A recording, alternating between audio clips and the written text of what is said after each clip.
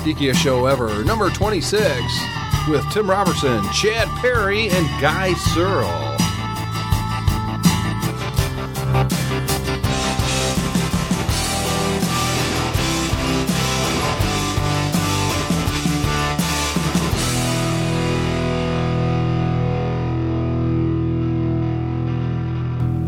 Hi, my name is Tim Robertson. I'm the host of the Geekiest show ever, and in studio, which we're hoping becomes a regular gig for him, Chad Perry. Hey. Chad, it's been a long time since you and I have been regular hosts on a podcast. Yeah. It'd be cool if you can make this a regular...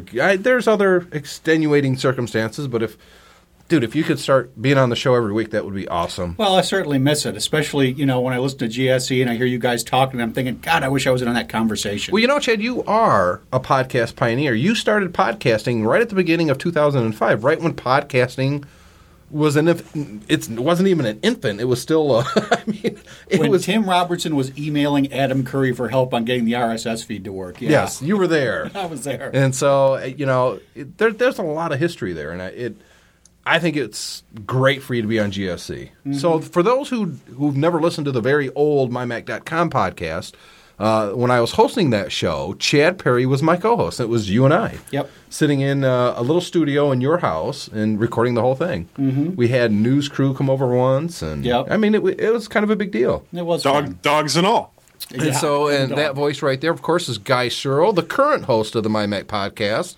Hey. And one of the hosts here on the Geekiest show ever. I love doing this show. I do too. That's the thing, and I actually put theme music in. I think I'm going to keep that. Mm-hmm. I like the raw, just start recording, and wherever it goes, it goes. But, sometimes you do need a little bit of production value, right? Yeah. Yeah.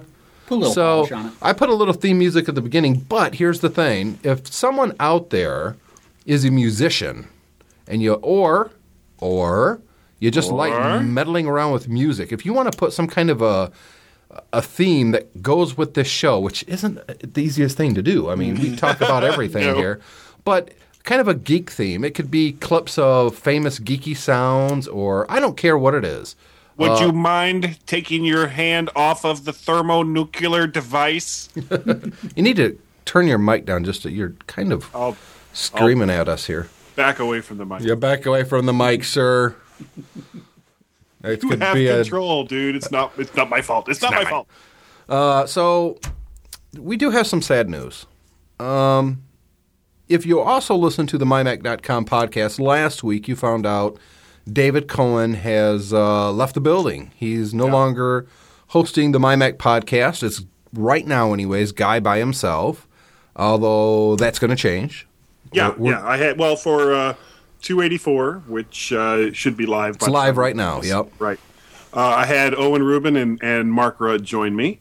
And starting for the next show, I've gone across the pond once again to bring in someone new, Gazmaz, who is not a podcasting virgin. He does quite a few podcasts himself. He's got stinky fingers. Yep. Yes, he does. I think Gazmaz would be, who knows if he's going to become the regular host. Maybe, maybe not. But he's going to be with you for the next two shows. I'm looking forward to hearing it myself. Mm-hmm. Yeah, at least the next two shows. Yeah, Gaz is a personality I really like. He's got a great broadcasting voice, and not just because he's from the UK, but he just has that personality that I really liked. And what gave me the idea was, a month ago, he did the listener invite, and it was just Gaz and David Cohen. Yeah. And it was fantastic, and that's what kind of gave me the idea that maybe I should contact Gaz. But beyond that, it's not just the MyMac podcast that David retired from. He also left Geekiest Show Ever. Yep. And this was the show that we created a year ago that would give us the opportunity to talk about all the things that we talked about before and after recording the MyMac podcast. Right. And it was just Guy and David and myself just talking about everything. And, shooting the breeze. Yeah, and we decided to turn it into a podcast. Now, this is kind of the spiritual successor to to a show that Guy and Chad and I did. Yeah. Back 2 in episodes. No, it was 4 episodes four? actually. Yeah, it was actually 4 episodes called Dung Boulders. Horrible name. We blame you for that, Chad. We think you're the. I did pick it. Yeah. Yeah, I thought so. I thought I was accurate in my Was- blame. which part did you pick? The dung or the bowling? Both of them. Both because of all them. we would just sit and roll around crap. So Yeah, so it worked, but I think Geekiest Show Ever works a little better. Yeah. But the definitely. premise is still the same. Now, the difference is with the Dung Boulders, we were trying to squeeze it in around the MyMac schedule, whereas Yeah. Geekiest Show Ever has a regular schedule. Every Mm-hmm. other Thursday, we record this show, and that's what we're doing right now, obviously.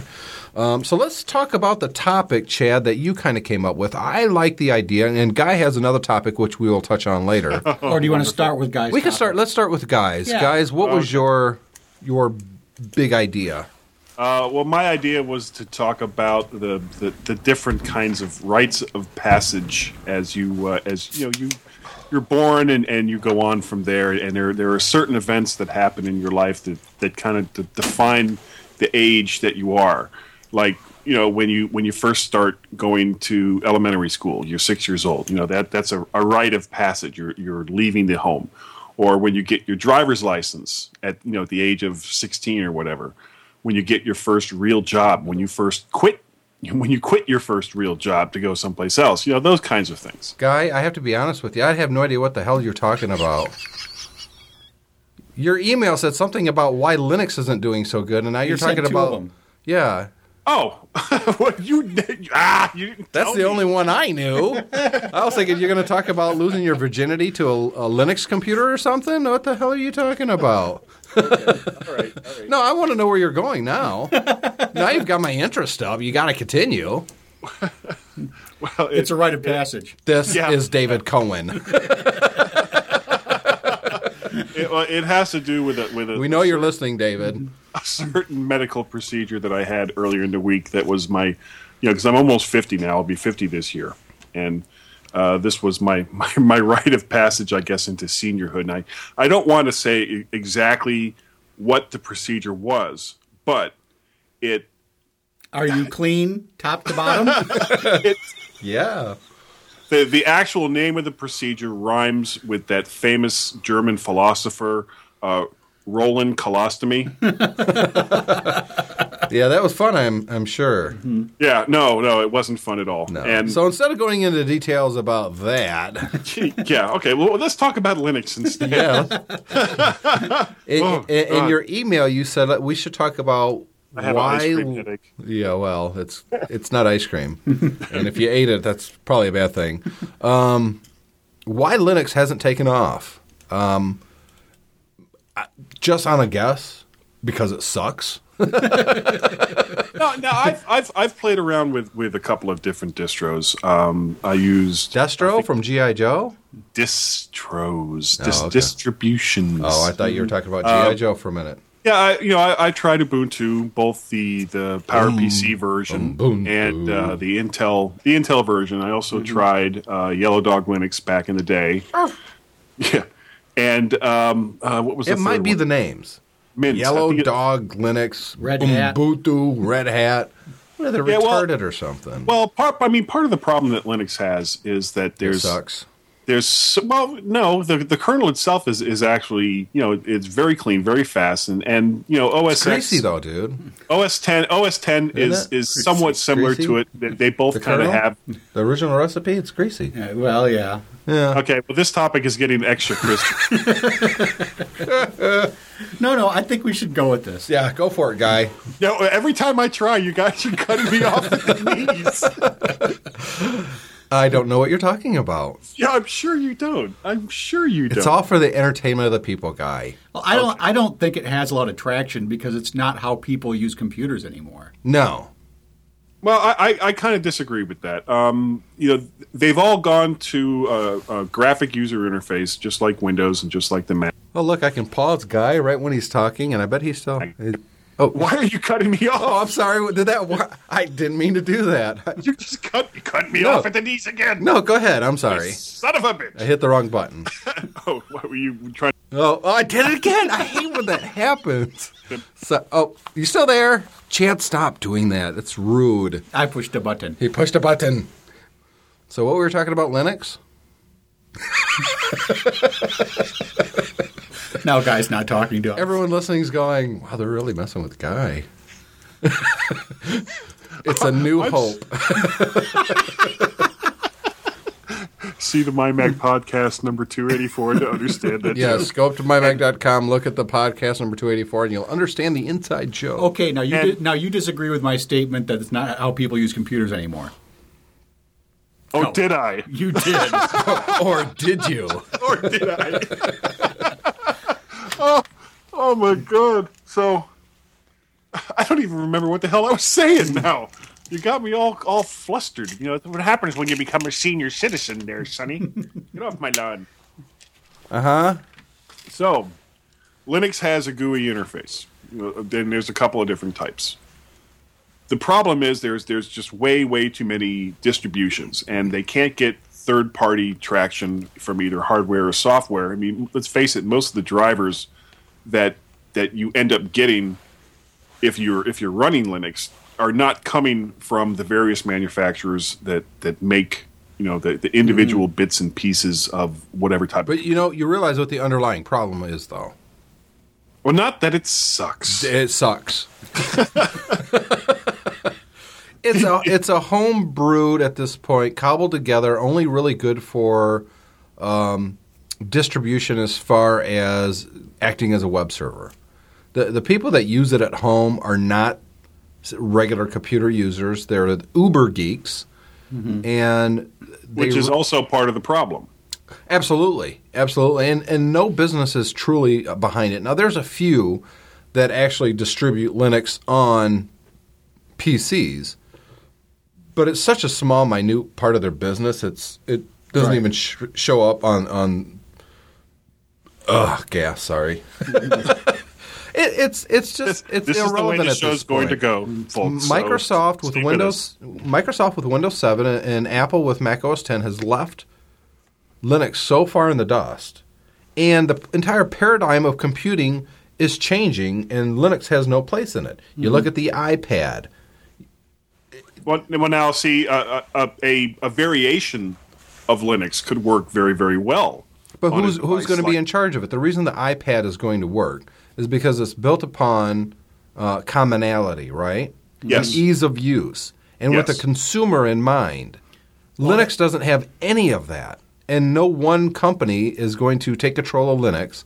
Number one, by its very openness, no one could really implement it and know that it's going to be a secure computing environment in that you can always buy this software for it and it's going to work, or this peripheral and it's going to work. No, because it's Linux and you're going to get the uber geeks out there constantly releasing stuff for it, messing it all up. That's why Apple took the track that they did.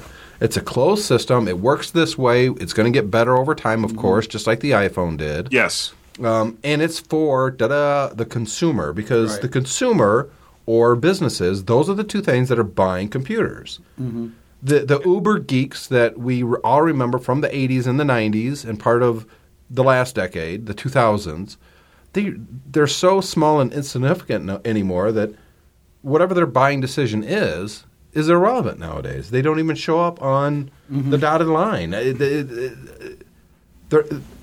Nobody cares about them anymore. Now, at the same time, taking that kind of shifting it around, there's many devices that we use every single day, and that has they're embedded devices. It has an operating system that's running all of its things, and usually it's some form of Linux that's running it or Unix. But the people that are writing the OS for these devices are typically using Linux, and we're talking things as common as microwave ovens and DVRs, and all these little devices. So it's not necessarily that somebody has to take Linux and run with it on a tablet. They very well could do that. Where the problem lies in it getting any traction is kind of the same problem that Apple had with the original iPhone. Is they were saying, okay, well, people make web apps for it. Well, that didn't go anywhere. So the next thing they said was, okay, we're going to release an SDK. You can go ahead and make apps that'll run natively on the phone and not rely on all this other stuff. That was always in the plans, by the way. Oh, I'm sure it was. But there's no reason why this couldn't be done with Linux as well. I mean, I'm anticipating, depending on how well the iPad does, and I think it's going to do very, very well. I'm anticipating seeing Windows Mobile 7 tablets, and I'm anticipating they're already out there, Android tablets. Well, not Windows 7. Yeah, it is. It is. Yeah. Oh, okay. I didn't know that. Mm-hmm.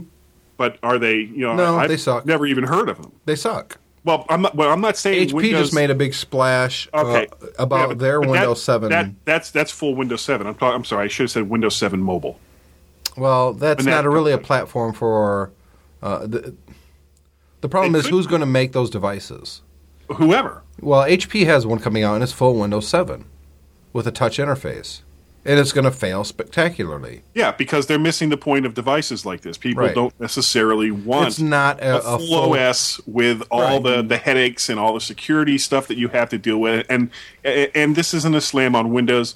If you're running OS 10 on a computer, you should be thinking about security as well. But the whole point about the iPhone and the whole point about the iPad is that these are devices that, because it's a closed system, as you said, you don't necessarily have to worry as much about security, because Apple or Microsoft or whoever it is that's creating the OS and the environment that these programs are running in has set it up in such a way that as a closed system, you can't have something from the outside coming in and messing up the works.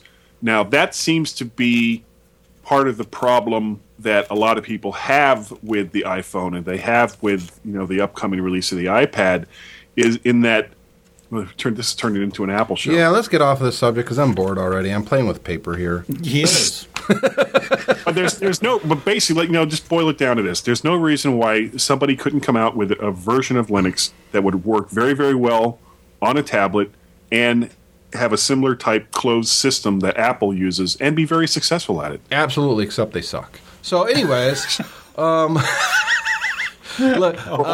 Roland Ostomy. So Chad, that was the guy's name. Your idea for a subject I thought was kind of entertaining. Okay. And I think this was a subject that we could actually come back to many times over the coming months and years. Mm-hmm. And it is guy in a paper gown. Yeah, no. All right, maybe that won't work. Nobody wants to see. Favorite sci-fi type novels. Yeah. Or comic books, because that covers it counts. too. That's been either translated into a movie or ones you would like to see. Yeah. You came up with the subject, so I'm going to let you go first. Which one do you think was either really good, really bad, or that you would like to see done? Oh. Yeah? Yeah, I'm thinking.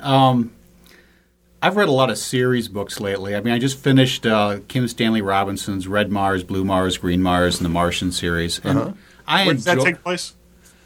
When does that take place? No, where? When he's reading it, you mean?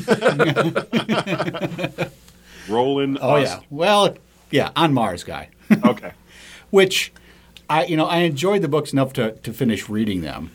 But, my problem was that I just couldn't connect with any of the characters. And maybe because the characters, the way he wrote them, they were very human characters. There wasn't a real strong heroic element to any of them. And so, I'm thinking, that's a series that has a lot of traction, has a lot of followers, has a lot of readers. I don't know why nobody has picked it up to make it into a series, partially probably because of just technology, Yeah, I don't know if it's technology because, look what James Cameron just did. True. But that being said... but that also cost $400 million. Yes, but because he pioneered all this, it's only going to get cheaper and less expensive and more affordable. But, it'll be Final Cut 9 with 3D and avatars. So, I don't know the series myself, but when you said that there's no real one centralized character that you can identify or root for... You kind of need that in a movie. Otherwise, you have Phantom Menace, where it's just a mess. There's no central anything. You can't identify with anybody in the movie. Or you have Jar Jar Binks. Well, or you have Grey's Anatomy. I mean, you run it like a soap opera, or you run it like a series where the book. Obviously, there's 3 books in the trilogy. There are a lot of characters in the books. You could run it like that, but I just don't know. Would it work or not? Yeah. I don't know. It's definitely an interesting thought. What do you think, Guy? Do you have any favorites out there? Yeah, there's a book. It won a Hugo Award quite a number of years ago by an author by the name of Joe Halderman called The Forever War. Oh, yeah, I read that book. And it's a fantastic book. The basic premise is you've got this guy who's drafted into the army to go and fight in space against this group of aliens that they're calling Taurons simply because they have no other idea of what to call them. Mm-hmm. And the way that these ships that they're on work, the closer they get to the speed of light, the slower that time moves for the people that are within the ship. And of course, relativity. Relativity. Yeah. Exactly. So it can be decades between battles for these guys. And most of the people that go out on these ships don't survive. Almost all of them die, and they have like a 6-year sign up. And the way they describe it is basically take a gun, put 4 shells in it in a 6-shell gun, or a 6-round gun, pull the trigger 6 times, and if you manage not to paste your brains on the opposite wall, hooray! You've gotten out of the army. And because so many people die in these battles, this guy who really doesn't want to have anything to do with this keeps advancing in rank. And it's it's got all this other stuff in it. There's a love story involved, and he ends up becoming the commander of this entire huge regiment. We don't want to give away the ending here. No, I'm not. But it's now over like 1,000 years since his involvement in the war began, and he thinks back to when he was first starting out and how much he just totally despised his commanding officer. And so much time has passed that the people that are in his regiment have had to learn to speak English the way that he speaks it. And basically at this point, everyone is also a homosexual. And he starts to think about this. Is how would I feel if I had to learn a new language for my commanding officer and I considered him a sexual deviant? Yeah, that would make a movie, all right. No, believe me, the story is great. Well, I think the other thing that Guy's leaving out of the story is the impact of returning. So even if you go out on a mission by the time you come back, it's been 40 years later. Yeah, so your parents are dead, and your high school sweetheart's 40 years older than you at this point. Yep. Yeah, that is a concept I like. So what's it called again? It's called The Forever War by Joe Halderman. Might have to check that out. Mine is actually a series of books by Harry Turtledove. Oh, I love him. And it's called World War. And the basic premise is this. It's World War II. The Germans are rolling across Europe, and aliens invade. Now, it took a long time for the aliens to get here. When they sent their probes, Earth was basically in the medieval times. Now, the technology like hunter-gatherers kind of thing. Well, no, like knights in shining armor. Yeah. So the aliens spend, hundreds of years to get here. They don't have faster-than-light starships. And yet, the technology, this reptilian race advances very, very, very slowly. So while they are ahead of where we are currently in World War II, their weaponry is basically late 20th century. So they have laser-guided missiles and, what we have right now, basically, against World War II. The difference is they only have what they brought with them, whereas they were expecting to fight knights in shining armor and just decimate them. World War II is going on, and the Industrial Revolution has happened. So they're completely unprepared for what's going on. And there's a lot of political stuff going on. There's a lot of characterization. The aliens are addicted to ginger. It's basically like cocaine for them. They even get a sniff of it, and they just want to have more. It's almost like an aphrodisiac. It's more than that. They literally get really, really hooked on it. I mean, like crack addicts. I mean, it's they just love it. It's a great story. It kind of fell apart in the last books or so, last couple books. It's almost like he didn't know where to go with it. Turtle Dove has done that before. He did a series of books based on if the South had won the Civil War. Yeah, I tried to get into that, and I just Well, part of his problem, and this isn't to take away from the story itself, because the story is actually pretty wonderful. Which one, the South thing? Well, they both were. They were both pretty good. But he has a tendency to go over the same things over and over and over. It's almost it's time travel or that alternate reality. Alternate history is his forte. Yeah, but I think the problem is he knows how he wants to start it, and the big moments he wants to have through the story. I just don't think he ever wants to end them. That seems to be my impression of his writing style. Yeah, he just doesn't know where to stop. The South winning the Civil War, I think, took up like 6 or 7 books. And you know how big his books are. Yes. Well, the World War thing that we're talking about, no, it was much more than that. Was it? Was it more than that? The first 3 books was World War II. The next 3 books were basically during the 60s. And then the last 1 or 2 books was current times where the humans go to their home world. So it was a number of books. I think it was 9 altogether. Mm-hmm. And what's kind of cool about these books is he weaves in real life historic characters. Absolutely. Yeah. At one point, Joseph Kennedy, who is the father of John and Robert Kennedy, is president of the United States.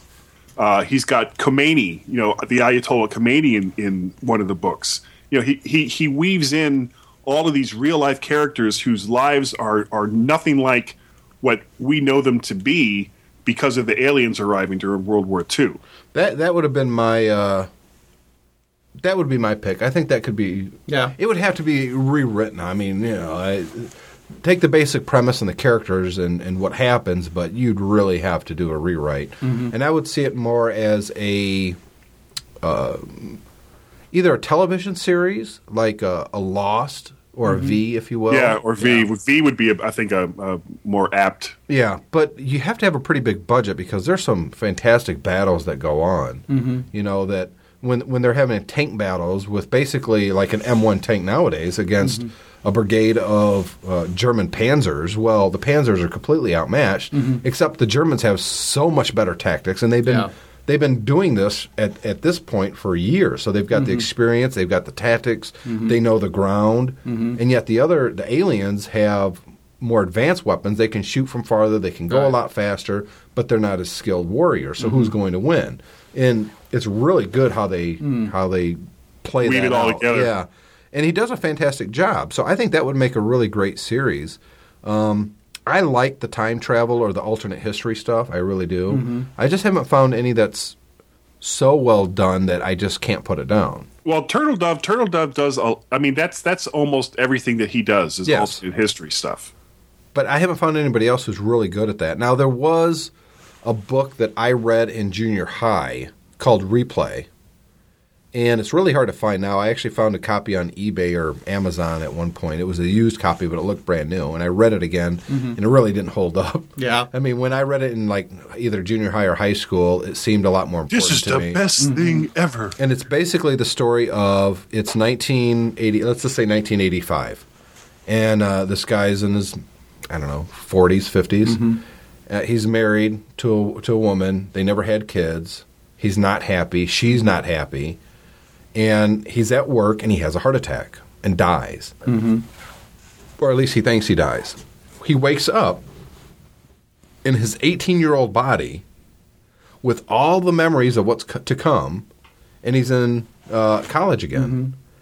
And he knows exactly what the history of the world's going to be for the next, 25 years. And so he goes back, and he changes his whole life. Mm-hmm. He becomes extremely rich, obviously. That wouldn't be very difficult to do if you had 25 years of history ahead of you that you know exactly what's going to happen. Changes his whole life, gets to the same point, dies again, comes back. Mm-hmm. Same place a couple months later this time. But all the stuff that he changed the first time around isn't there. It's back to the original timeline. So he does it again. He changes everything again. And this keeps happening, but every time he jumps back in time, he loses a little bit of time. So like the fourth time he jumps back, it's 2 years after his original jump. And of course, history is always the original timeline, none of the ones that he changed. He has kids in one of them. Comes back, kids don't exist anymore. That's devastating. Did they ever exist? Are they still alive in some alternate timeline? Great things to think about, and that's what kind of captured me. I think that would really work as a movie. I don't think it would be a miniseries or anything like that, but I think that's a great story that would really work because it asks some really great philosophical questions. You know, what about those kids that he just loved his children? He never had children in the original timeline. In this alternate timeline, he did have kids, but when he jumps back again, they're gone. Nobody remembers who they are. They didn't exist now, except his own memories. So do they exist somewhere? Do they not? Was it just a figment of his imagination? I thought that was a great concept. I won't spoil the ending, but sounds a little bit like the butterfly effect. Kind of, a little bit. But again, this was written back in the 80s, and he jumps back into like the 50s. Yeah. So I think he has like 30 years or something like that worth of history. I will say the very end, and this really isn't giving anything away, it's like a paragraph where a kid wakes up and it's 1985 and he knows exactly what's going to happen for the next 30 years. And I thought, oh, that's kind of cool. So he kind of left it open-ended. Yeah. But if they revamp that idea, I think that would really work currently. So that someone right now, our age, for instance, has a heart attack and we wake up and it's 1985. And you know exactly what's going to happen. That would be a great television series. Yeah. Not that to jump back and forth in one episode, but that he's living the whole thing again. So not only would you get the nostalgia buffs that's really into the 80s and stuff, you would get the science fiction buffs, that's the whole concept of going back in time. I think it would work really well. Yeah, we would just need to get some some teenage emo vampires in it, and you sell 1 million copies. Yeah, so, I almost watched that a couple times now. I keep thinking, really? Well, I kept ragging out on the last show, and I kept thinking I probably should watch it and give it a shot, but I just can't bring myself to do it. So I ended up watching. My wife showed up with this week. Well, no, what? Well, she went to the library. And she got 3 movies. She got Adventures in Elmo Land. No, she got the Twilight. Public Enemies with Johnny Depp. Public Enemies. Oh, is that out now? Yeah. He's I almost said Dangerfield. Dillinger. Dangerfield. Oh, sorry about my wife. She got District 9. Oh, wow, that's a good one. And Zombieland. Oh, Zombieland was great. I haven't seen the first one, but I've seen the second two. Zombieland was fabulous. Oh, I knew you'd love it. That middle part with Bill Murray was the best part of the movie. That just made the whole movie. Dude, you look like you look like Eddie Van Halen. I saw him over there. Yeah, he's a zombie. Oh, that was great. And of course, District 9. We've talked about that Did you ever end up watching District 9, Guy? No, I still need to see it. I'll probably get it off iTunes. I know you keep thinking, it looks okay. It's better than you think. Were you surprised that it was a nominee for the Oscar? Oh, no, I wasn't. Okay. I mean, because it was so original. I've never seen a movie quite like that, where they took the main character when that movie starts is completely despicable. You just, I don't know if despicable. I don't think he's despicable. I think he's just kind of... Not likable. Well, he's kind of just like... A dumbass. It's like the dumbest, dweeziest person. Yeah. That you don't want to see him at all. You're like, ugh, I don't like this character. But yet at the end, it's a completely different character, and you're with him the entire time. Yeah. So I mean, it works really well. I like District 9 a lot. I was glad that it got the recognition that it got. I think it won an Academy Award for something, didn't it? Oh boy, it was up for something. I don't remember what it was now. I don't know. Avatar walked away empty-handed, but... Did it? They didn't win anything. No. Not even special effects? I don't know. Maybe they did. I think it's funny, because I saw Avatar and I saw The Hurt Locker, and I liked Avatar more as far as just sitting back and eating popcorn and enjoying it. But as an actual movie, The Hurt Locker was much better. I have not seen it yet. I still need to see it. So it's a good movie. It really is. I mean, it's this guy that he's a bomb disposal person and soldier in Iraq, and he basically has no fear. or you'd think that. And I mean, there's some parts in there that you're like, ew, some really nasty looking stuff, but it's just really powerful. I liked it a lot, a whole lot. Have you seen The Hurt Locker yet, Guy? No, it's another one I haven't seen. You've seen The Godfather, though, right? Yeah. Okay. That was David. Yeah, I know. Hi, David Cohen. Now you got to go watch Godfather 2. Don't remember. You promised. Yeah. I'm so bummed out David won't be on the show anymore. Yeah, I know. It's maybe someday. So, do you guys have another one? Chad, you look like you're kind of thinking about one. I'm thinking about one. I'm thinking about something that we may have both read, and I can't think of anything that we've both read recently. I haven't read a lot of books recently. I've just been way busy. I just finished reading Ringworld by Larry Niven and Jerry Purnell. I've tried to get into Ringworld a few times, and it's okay, but it's definitely dated. Yeah, you can tell it was written back in the 70s. That's my problem with a lot of the science fiction. I want to read something current because some of the concepts they bring in, especially with older science fiction books, their concepts of technology. We're already past that. I tell you who did a really good job that I thought was Ian Douglas wrote his Heritage trilogy, which is actually there's 9 books, so that's actually a trilogy of 3 trilogies. Gotcha. And the first one starts out, in the near history, 2040, where there's a group of basically, space marines, and basically there's kind of a head between the European Union and the United States. But it's kind of almost like a little Cold War, except there's some cooperation. So, there's a Martian colony, and what they do is they end up discovering that the head in Cydonia is actually a ruin of a previous civilization, and so that starts to spark some conflict. And he does a good job of taking technology that's very foreseeable. That you can really relate to. And, of course, every book is like a generation later or 2 generations later. So you see some advances. And, of course, by the end, the technology is pretty funky. But he does a really nice job of, taking the first 3 books and putting them in the near future into something that's really attainable. Right. There's nothing in there where you're like, oh, that couldn't happen. You're like, okay, yeah, I can see all this happening. Well, there's a question right there, and maybe that's a subject for an entire episode in the future. But how much influence, and we'll start with you, Guy, how much influence do you think that the science fiction writers have over the product development people, the engineers of today? Because I clearly remember Jean-Luc Picard using his data pad. Yep. Yeah. That was the example I was going to use. You look at now, Gene Roddenberry was pretty much, and let's face it, he was a hack writer. It wasn't like whatever it was he was, as far as the concepts of Star Trek and all the rest of that. He just got it on the air. There was nothing new there. No, he got it on the air, though. But he got it on the air, and he managed to get the right people to show a vision of the future that was so different from. And you have to remember, I remember the 60s from the hard times that we were going through at that particular moment. And when you follow that through to the Reagan 80s, when he came out with The Next Generation, it was the same kind of thing. Gene Roddenberry said, I want to continue, this particular universe, and the best way I have to do that is to have a whole new cast. And he got together with people that really knew technology well. And you look at the way that the Enterprise bridge was laid out with all of their control panels as compared to the Enterprise from the 60s with its switches and dials and stuff like that. And you look at the iPad and it's like, that's the Star Trek pad. Mm-hmm. Absolutely. With the touch interface and it's multifunctional.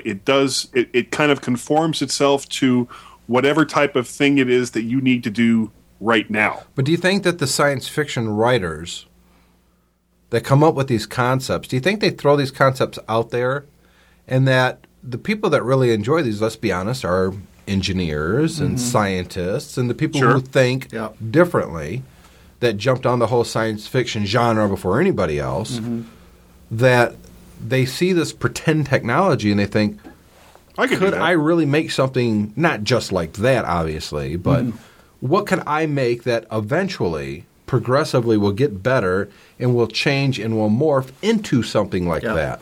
I think as far as the data pad that Picard's reading books on and getting reports on, we're there right now. At least we will be in April when the iPad comes out. And frankly, it'll have better let's go graphics back. than Let's this, go so. back a little bit farther than that. The original Star Trek communicator. Yeah, cell phones. It was a friggin' Motorola Razor. Well, it was a little clunkier than a Razor, but yeah, I mean, what we don't have is the handheld scanners that Bones could use. Although, Actually, they do have some like that. yeah, that Yeah, will. you go to airports nowadays, and they've got full body scanners in some of them. That as you step through it, it's No. There's stuff now, Guy, that doctors can literally run over your body to take different kind of readings and can see broken bones and stuff like that. Yeah. I mean, they're prohibitively expensive for most hospitals and private practices, but that technology is starting to make their way out there. Well, sure. And it's amazing. And I just wonder, though, do you think a lot of these innovations are coming about because of the science fiction writers, or do you think this is a natural progression of our technology over the last, say, 75 years, that a really good science fiction writer, which, let's be honest, is really good at using his imagination, was just imagining this is probably going to happen? Well, why couldn't it be both? Well, that's the other question. Do you think it's a combination of, or do you think that the science fiction writers are just really good at kind of predicting? I think the science fiction writers were ahead of the curve in many, many ways. And that the technologies that they've created for their books and movies and television shows show a natural progression in the human experience for devices that we use. And let's face it, when you start off with most of this stuff, what is it mostly dealing with? Communications. Going from, taking an idea or a concept and moving it from one area to another area, from one person to another person. So it's all kind of based on communications. And whether you're talking about, data transfers or text or voice or podcasts or, any of these things, it all comes back to communications. What do you think, Chad? Oh, I think Guy's got a good point because you have science fiction writers that go the opposite way. You have some science fiction writers that actually talk to the guys that are in the industry or are working with the technology to say, well, what do you think about this? Is this something that could be attainable? And they'll go, oh yeah, you could probably do that, blah blah blah blah. And then of course you have the engineers and the scientists who are inspired by the science fiction writer who says, I'd like to see this. I'm going to write it into my book. You see these fantastical inventions of the future, a transporter, and you think, well, that's probably not feasible. And yet, they have made a transporter where they have transported a neutron from one location to another. But do you know why they created the transporter for the original Star Trek show? Because it was too expensive for the special effects to show the ship landing. Exactly. Yeah. Warp drive going over the speed of light. Some people still say that's an impossibility. I don't. I don't think anything's impossible when it comes to science. Because let's be honest, it just takes one person who's smarter, who has more intelligence, that solves a problem. Yep. And that leads another person to solve a problem. And then before you know it, we have something like the iPad. Now, if you could go back in time with an iPad and show it to someone in the 80s, oh my God, it would look like magic, especially if miraculously somehow you still had internet connectivity. Because let's be honest, without it, it's just, well, yeah, it's kind of neat. Well, you can show it to Gene Roddenberry in 1985. But I mean, or better yet, if you could take someone pluck them right out of 1970, Chad, and just put them in this room with us right now. Yeah. I mean, some of the stuff they would completely understand: a microphone, right? Headphones, a keyboard, somewhat familiar with. And once they stop screaming, but they would look at the computer, and our computer screens are so much better than the TVs they had back then, let alone movie theaters and any. I mean, literally so much better, especially the laptop. And to show them that we basically have the entire knowledge of the entire world at our fingertips on the internet, which we really do at this point. Right. There's very little that you can't learn about online now. And, of course, most people just browse porn. But, well, we squander the technology, and we don't take advantage of it to the full extent that we could. Correct. I mean, let's be honest. You think of anything that you could possibly want to know information about. And I bet you I'll find something within 5 seconds on the internet. Yeah. Just a Bing. quick Google search. I mean, you name anything. I can't even think of something I could possibly look up that I couldn't find the answer to. I mean, it's all there. From trivia to how-to books to home remedies on how to cure yourself to what the definition of this disease is to I want to learn how to speak Spanish. Boom. I don't even have to learn. I could put it in this program, and it will read it back to me in English. Or I put my English in there, and it tells me what the Spanish translation is. It's just amazing. And now we have the same power portable on stuff like the iPhone. And soon the iPad. And the iPad, which is even better because it's a bigger screen. But I think we kind of squander it in a lot of respects. We don't really... Well, we take advantage of it without, and basically we forget. We take it for granted. We don't. Yeah, we take it for granted. We now, don't leverage it to our benefit. Is what we. Now, you guys were born in the 70s. 1970. Okay, 1970. You were born 68. in 68, yeah. Yeah. So, a lot of this stuff for you, especially coming up as from being a teenager, is just like, oh, okay, well, now we have computers. Well, for me, going back another 10 years, because I was right at the very edge of the baby boom generation, it's FM. It's effing magic because when I was a kid, we didn't think about having computers at our fingertips. No, we didn't either, though. No, well, computers really didn't become at your fingertips until the very end of the 70s, early 80s. And we're still those two guys on the Intel ad. Yeah. Which I love. I think it's a great commercial, absolutely. I'm on a horse. No, not that. I don't know. I think we kind of squander the potential that we have at our fingertips. But guys, we probably need to wrap this show up. We got to save some stuff for the next geekiest show ever.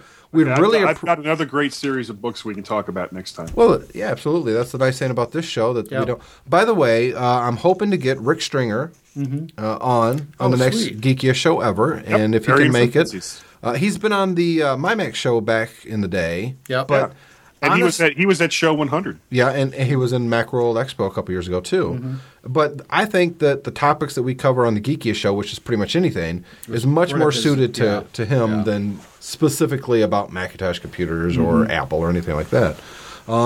Personally, this is one of my favorite things to do every 2 weeks, guys. Guy, as always, love talking to you. I miss talking to you every week on the MyMac podcast, but we still have Geekiest show ever. Chad, I hope that you can make this, find a way. I will try to. Yeah, because I don't want to speak for Guy, it's certainly but I love easier now because here. you have a studio. Yeah. Oh, it's much easier. We don't have to interrupt either one of our wives. And, it's just I'm going to leave for a couple hours and I'll be back. Yeah. It's like seeing a movie every 2 weeks. Yep. Except for you get to talk about the movies. Absolutely. And people don't go, shh. And it's kind of a reunion from, I would say, 2007? You and Guy and me. Yeah. That's what it was in 2007. Yeah. And plus, this way, because Guy, there's been a few instances now that Guy couldn't make the Geekiest show ever. And if it's just me, well... You don't have a show. I don't have a show with Geekiest show with just by myself. You can't hold GSC by yourself. No. I have a solo podcast that I do. It's called OWC Radio. And I don't... It's a great show, by the way. Well, thank you. Yes, it is. I don't have the wherewithal to do a Geekiest show over by myself. I really don't. Because it wouldn't work. The whole point of this show is a conversation between geeky subjects about, I don't say a group of friends because it's not always friends that we'll bring in here, although so far it has been. And that's why I wanted to bring in Rick Stringer for at least a couple episodes or one or whenever we can get him. And I made an open-ended invitation because he just really fits in with our mentality on this stuff. And he does martial arts too. Yeah, so it'll be 2 against 2. No and idea we'll get our where asses kicked, Chad. Right. Because they're both taller than us, so that's the only reason. Yeah, but we'll have Cassius Clay in his prime on our side. That's right, and we'll go recruit David Cohen too, and Floyd Merriweather. That's right. So with that, for Guy and Chad, I'm Tim, and we'll see you again in 2 weeks.